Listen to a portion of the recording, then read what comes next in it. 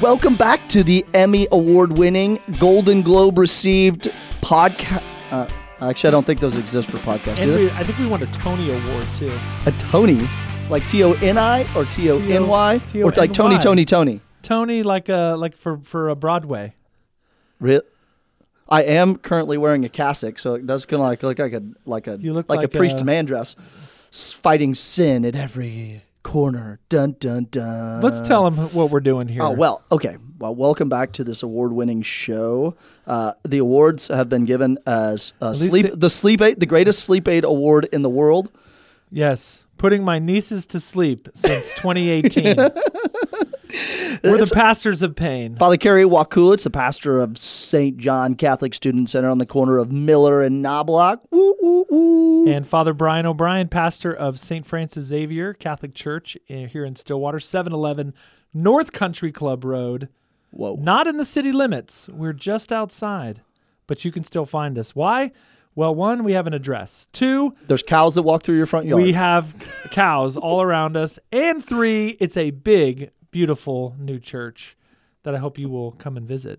Check it out. All of you. Make a little pilgrimage. I took my Focus missionaries up to, have you ever been to the church in Pawhuska? I have. Oh my Immaculate Conception. Immaculate Pawhuska, Conception Oklahoma. is the most beautiful church in the entire state. It's gorgeous. Well, it's better than yours. Oh, okay. Now it's on. Oh, okay. Do you know why it's better than yours? Have you seen the stained glass windows in that church? I have. We don't have stained glass windows I know. And it's got great history to it. We're not friends anymore. Well, if that's all it took, well, I'm going to do something again. It's always going to be more beautiful than St. Oh, my goodness. Shots fired. You are mean today. Have you? So I took my Focus missionaries on a pilgrimage up there, and I think people should make little pilgrimages. O'Keene. Oh, there's beautiful churches all over, especially in this part of the state. Yeah. I think this part of the state, Hennessy, Kingfisher, Okarche, O'Keene, Bison. We talked about the church in Bison. I've not been there. What about Ponca City? Have you ever been to Ponca City? I've been to the church in Ponca City. I mean, other than the pastor, Father Carson Crittenbrink, I mean that town has got. He's a good dude. Oh, you take that back. He was just down here in Stillwater for a wedding. Oh, was he really? At the most beautiful church in Oklahoma. Oh, how about in Payne County? Most beautiful. Well, Cushing is in Payne County. Oh, Saints Peter and Paul in Cushing. That's a nice church. That is. It's okay. Better than yours. Whoa. Oh. Easy, Tiger. Easy. Man, I didn't know this was going to get so adversarial so quickly. Guthrie.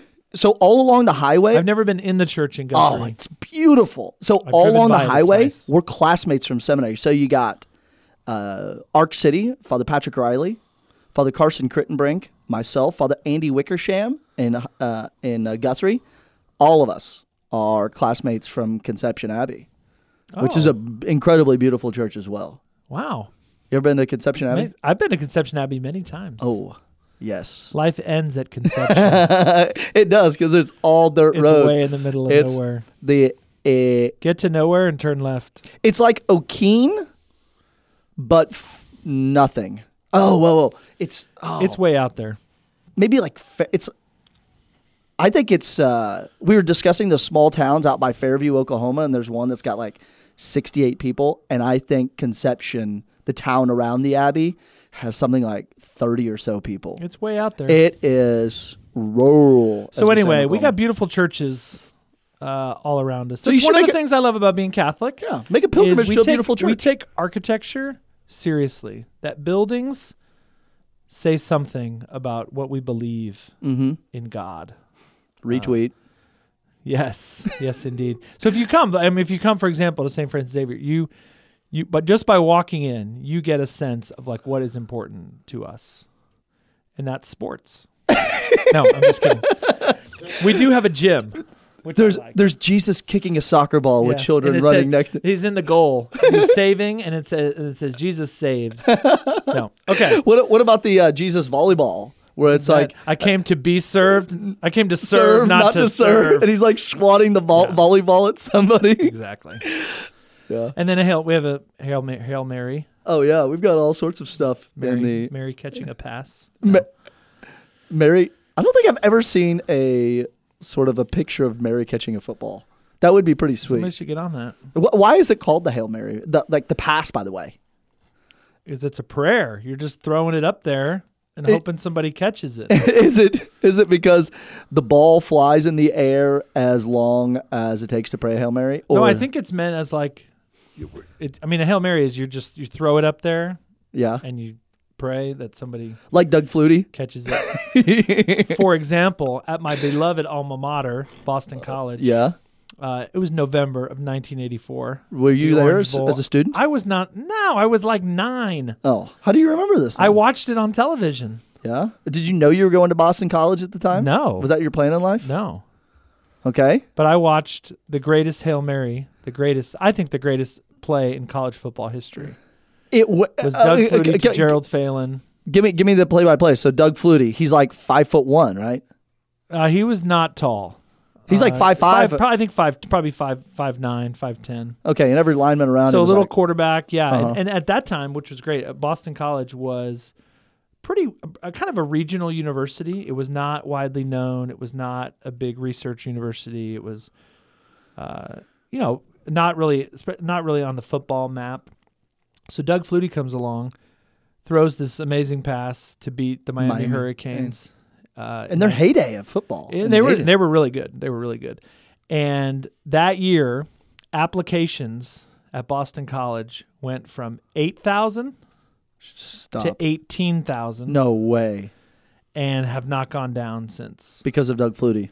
So they call it, in the Boston College admissions office, where I worked for 2 summers, I was a tour guide. They call it the Flutie factor. Wow. Like the Colbert bump. I don't know what that is. Yeah, Stephen Colbert used to say that on his show. So yeah, the Flutie factor. And so basically, it's why a lot of people can get critical about kind of big time college sports. I mean, we live in Stillwater, Oklahoma, right, which is a lot of big time college sports. They're building a new baseball stadium. What? The football stadium got a new awesome scoreboard that lights up orange. It is awesome. You could see it. I kind of just want to, when I go to a game, I just want to watch the scoreboard instead of the field. But it shows that sports matter. I mean, so if anyone says like that sports don't matter for admissions, they're fooling themselves. They're fluting themselves. Yeah, exactly. So anyway, that's just a little bit on the Hail Mary. Greatest Hail Mary of all time. Greatest college football play of all time. And you can come fight with me if you want to. Was the Miracle of Miami. Didn't you go to Notre Dame? So you got like the 30. I went to Notre Dame for graduate school. You got 30 style boxing, so you are ready to fight. But I root when Boston College plays Notre Dame. I root for Boston College. Really? Indeed, wow. It's my alma mater. Do you remember when Notre Dame was beat by TU? I do. At Notre Dame. That was intense. And Father Matt Gerlach was standing on the sidelines of that game. He was the TU chaplain at the time. I love sports. Yeah, I do too. So it is, this time of year, we're in October. We're in Stillwater. It's football season. There's a lot going on. Football, softball's in season. The equestrian team. Horse jumping. I met a young woman the other day. Her name is escaping me at this moment, but she was at Mass, and she is on the OSU. Sarah Miller. You probably met Sarah. Her name is escaping me. I said, but she was at Mass, and she was with like her dad, and so I met them, and anyway, she said that she's. I don't know. Her name is escaping me. I said. She rides a white horse with pink polka dots. She was not riding her horse during Mass. Did you park it out front? No. When she came to Mass, she was on her own 2 feet. I'm going to ask Sarah Miller. And so, and I had just read, because I follow like a lot of OSU stuff on Twitter, and I had just seen that the OSU equestrian team upset Baylor. Baylor was like highly ranked.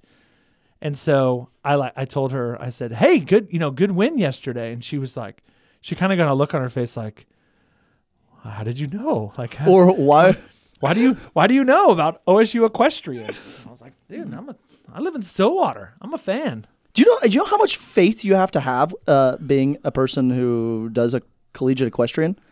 How much faith do you have to have? Because you're going to the other person's school and riding their horses. So like Baylor shows up here to OSU. Is that right? And you have to ride go to a match. Yeah, you have to ride OSU horses, or you go to Alabama or Texas. I guess that would be difficult for like OSU to like, "Hey guys, we're going to Houston, and we're going to also bring horses with us." Yeah, exactly.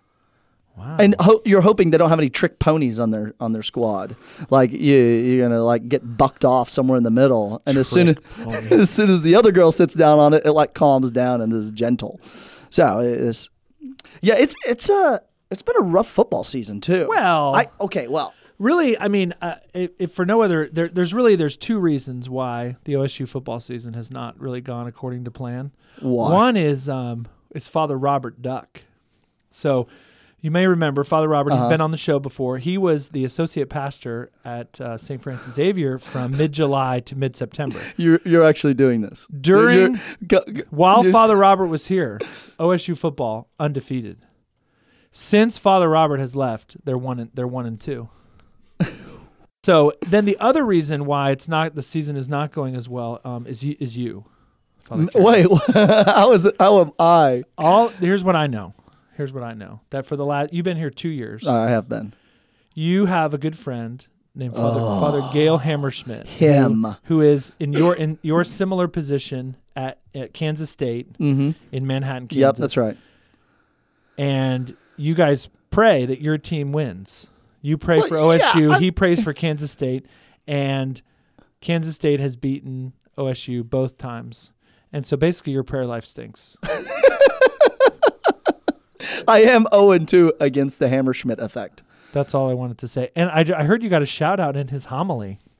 I don't think weekend. I got my name mentioned. We're friends on Facebook. I listened to the first part. I think you did. It was probably more of my friend, because he came down here last year since he started working at K-State at St. Isidore's. And so I went up there this year. Patron saint of farmers. I know. A little catechesis here. I even brought an orange and black rosary with me. I saw you took a picture of it. Yeah, and I tweeted it out. It got a lot of likes, and it was just funny. It was like, okay, you know what? We could use some prayers right now, beginning of second half, and they didn't work. So basically, I tried to anti-pray their team. Is that all right? Is that all right to do? Anti-pray the best team Which win? team had more Catholics on it? I would bet K-State did.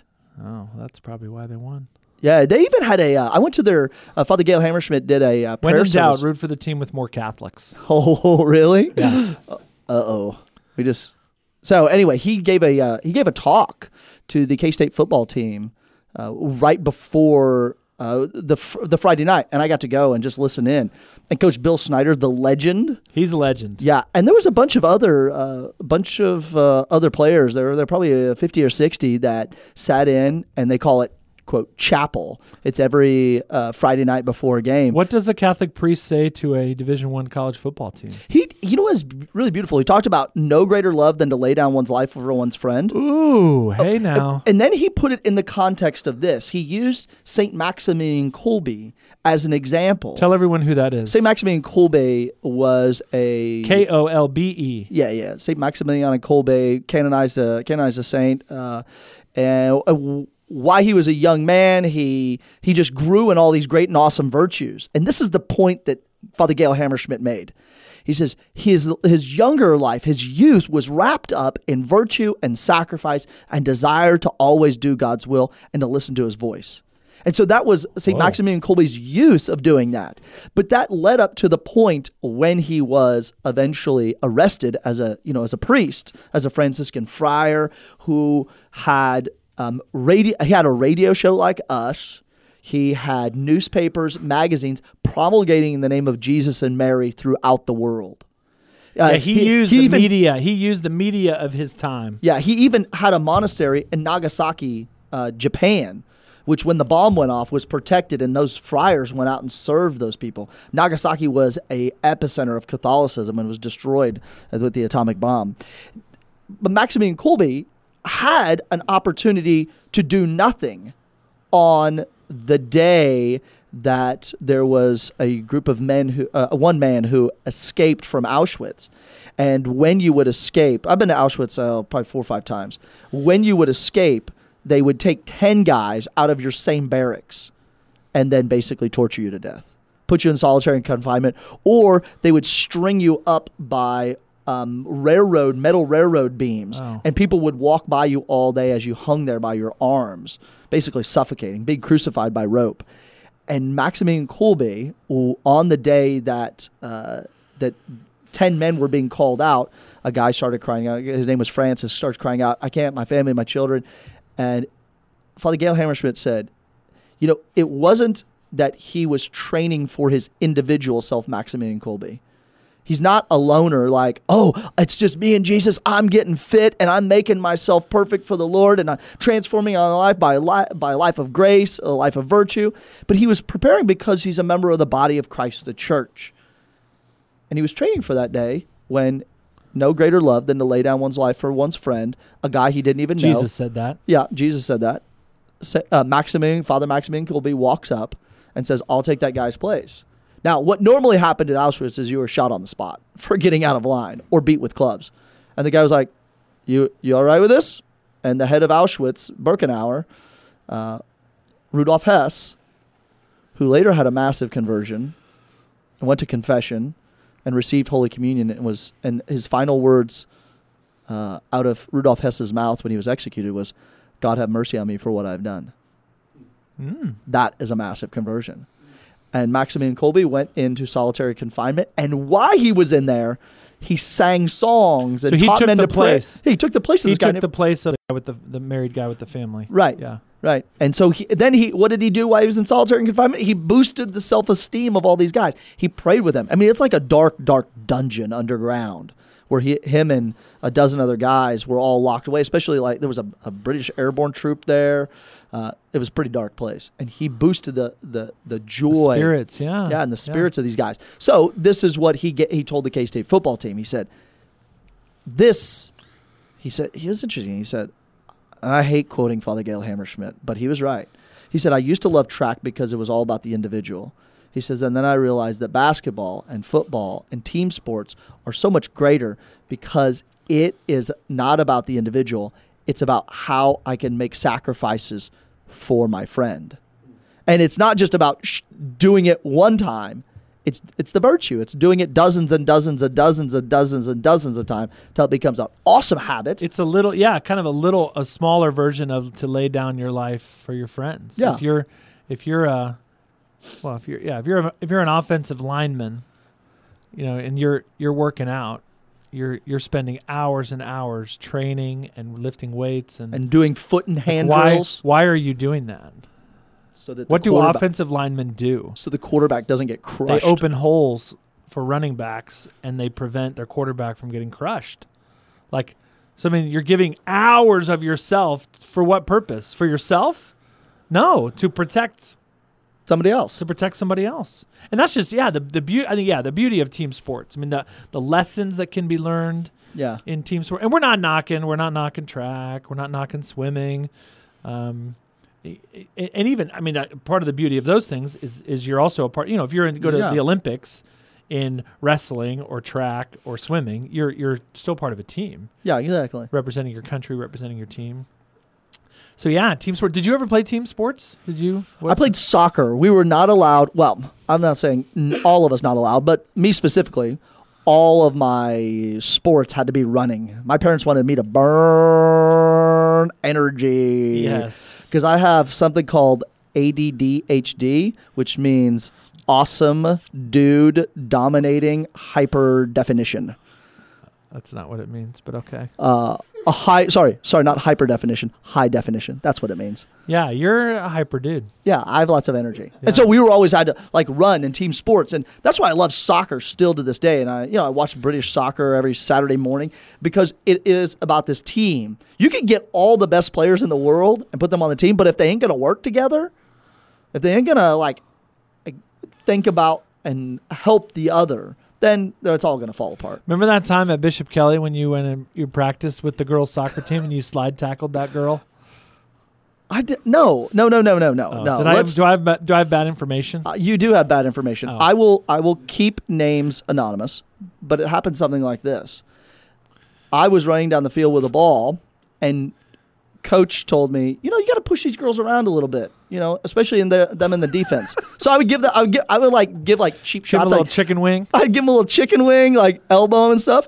And two people who I know, names will remain anonymous, came in and shoulder charged me from both sides and the other girl pushed me from behind. I landed on the ball right in the middle of my sternum, rolled off of it, and I hear them, I see no foul. I see no, and they played on. Yeah. I never slide tackled anybody. Okay. Like maybe I got bad information. You did. You always get bad information. But I loved. Tabana would always let me. I heard you slide tackled the girl. Tabana would let me go out and kick field goals too. Nice. Yeah, Bishop Kelly football. What sports did you play growing up? Badminton. Let me think. Table tennis. A lot of ping pong. No. So growing up, we always swam. What? So I swam up till probably about 5th grade, maybe. There was a little baseball. There was soccer. I love swimming. I know, but I don't think of you as a swimmer. I can't say. I have a picture. Look, I have a picture on my phone. When was the last time when I thought of you? When was the last time you swam? You retired. Swam over the summer. You hang up the goggles and the swim cap. Picture of me and my family. Oh my gosh, I'll post it when we post the. No, please don't. Please don't. It's me and. Are you in a Speedo? And my brothers and sisters. I don't know. I'm like 7 years old, hanging out at the pool. Yeah. It's awesome. Anyway, so we swam a little bit. Soccer, baseball. I played football just 1 year. And then my main sport was basketball. The brick. I love throwing up bricks. I didn't throw up bricks, dude. I was Larry Bird. You actually were. I was the Larry Bird of Mundelein basketball tournament. Deerwood Elementary. Oh, tell them about the Mundelein basketball tournament, which is a seminary. Yeah, so people don't. So I think a lot of people think when they think of like seminary.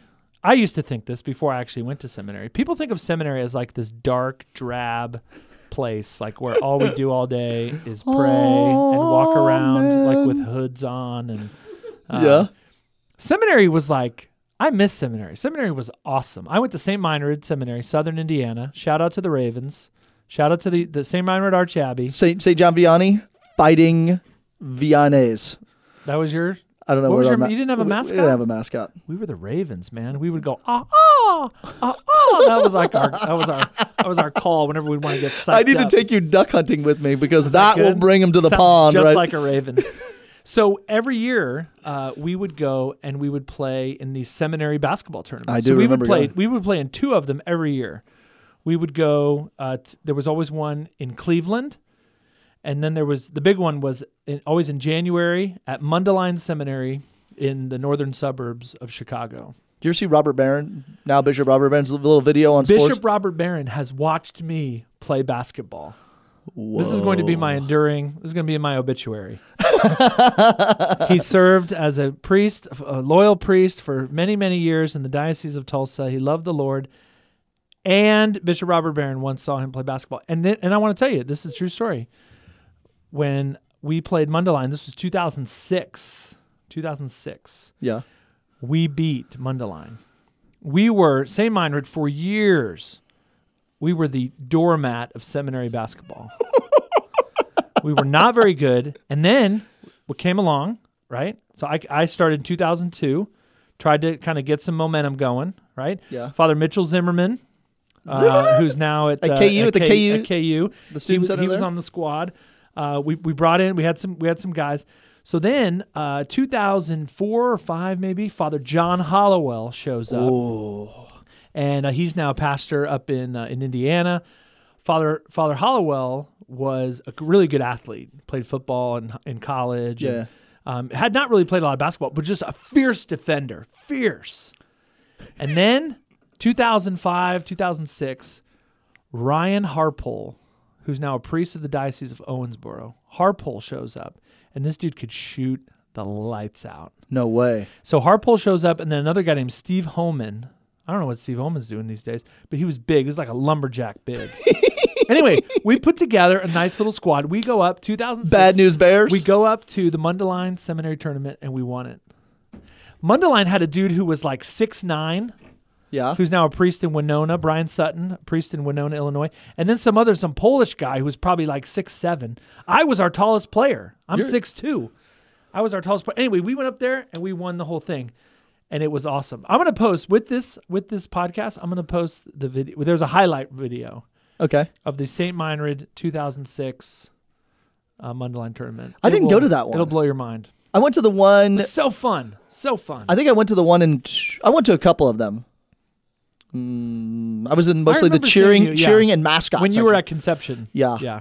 The Sons of Thunder. The Sons of Thunder. That's right. You ruined our hopes because we had a 6'5" center. I can't remember his name because I can't remember anybody's names. 6'5" center who our coach was like, okay, you're going to guard their tallest guy. And that was the mistake of the game. You just shot threes. Yeah, you would trot down the court. I was always like in high school, when I played basketball in high school, I was not tall. I mean, I was like 5'10". Yeah. And I grew a bunch in college. If I was 6'2" in high school, I could have done some damage. And you would just sit outside and just shoot threes. Yep. And he never, ever came out of the paint. Making it rain. Uh-huh. You dominated us. Okay, so why is you think that's important? Well, and insistent. Like there's a mandatory, like in Rome they have the soccer tournament and a football tournament. Yep. Why? I loved it. I mean, it built great friendships, brotherhood. There are guys that I still see. Like, and I'll go to a conference or I'll go to some priest event somewhere, and I'll see guys and I'll say, Did you play basketball, at Kenrick or Mundelein? Oh, right. And like that's our bond. Our bond is that we played, I mean, we're priests, that's a bond. But I know them and they know me because we played sports against each other. Some of the best friendships I have from when I was a kid, from college, playing like intramurals and stuff like that. They come through sports. And so it's a wonderful thing. I mean, sports can definitely get out of proportion. Parents need to chill out. Oh. Like, please stop yelling at first graders while they play basketball. Really? There's a camaraderie there that's so beautiful, and obviously, and like staying in shape and kind of all that. Yeah. The sports can be so beautiful, and so the church really tries to. John Paul II he talked about sports all the time. He would hold up sports as a model. Can I share a quote with you? Can I share a quote? I guess you're already going to do it because you're pulling up the paper right now. JP2. He says, John Paul II? St. John Paul II, sport is an activity that involves more than the movement of the body. It demands the use of intelligence and the disciplining of the will. It reveals, in other words, the wonderful structure of the human person created by God as a spiritual being, a unity of body and spirit. Whoa. Right? JP2, man, he had tons of great quotes on sports. I'm holding a whole paper, Give me one more. Give me one. Paper of them. The correct practice of sports must be accompanied by practicing the virtues of temperance and sacrifice. Frequently, it also requires a good team spirit, respectful attitudes, the appreciation of the qualities of others, honesty in the game, and humility to recognize one's own limitations. Okay, so give me a third one. Oh my gosh, there's so many. Just pick one. Put your finger on the page and just go. Here's his prayer. Lord Jesus Christ, help these athletes to be your friends and witnesses to your love. Help them to put the same effort into personal asceticism that they do into sports. Whoa. Help them to achieve a harmonious and cohesive unity of body and soul. Okay, well, if John Paul the Great says sports are important. Because he played sports. He played soccer. He was skied. He was the goalie on his soccer team. Lolek. And he played, he was obviously a Catholic, but many of his soccer teammates were Jewish. Yeah. And he built these beautiful friendships that lasted a lifetime. When he was Pope, he invited all of his Jewish friends from when they were little to come to the Vatican and be with him. So these friendships, they cross religious barriers, they cross racial barriers. I love sports. I love it when countries that don't like each other have to play in the World Cup. Yes. It makes you and then to appreciate, especially when you lose. Like, losing stinks, but also it builds humility. Yeah. It builds humility. So anyway, go play some sports. Go out and run around, burn some energy. Yeah. It's good for your brain. But keeping sports in perspective and seeing sports as a spiritual activity that can help you grow in your relationship with the Lord. There it is. And that is why we're Emmy winning. That is why we win Tony Awards year after year after year. Wow. We're the Pastors of Pain. We're so glad you joined us. Tune in next week. Have a great day. God bless y'all. Peace.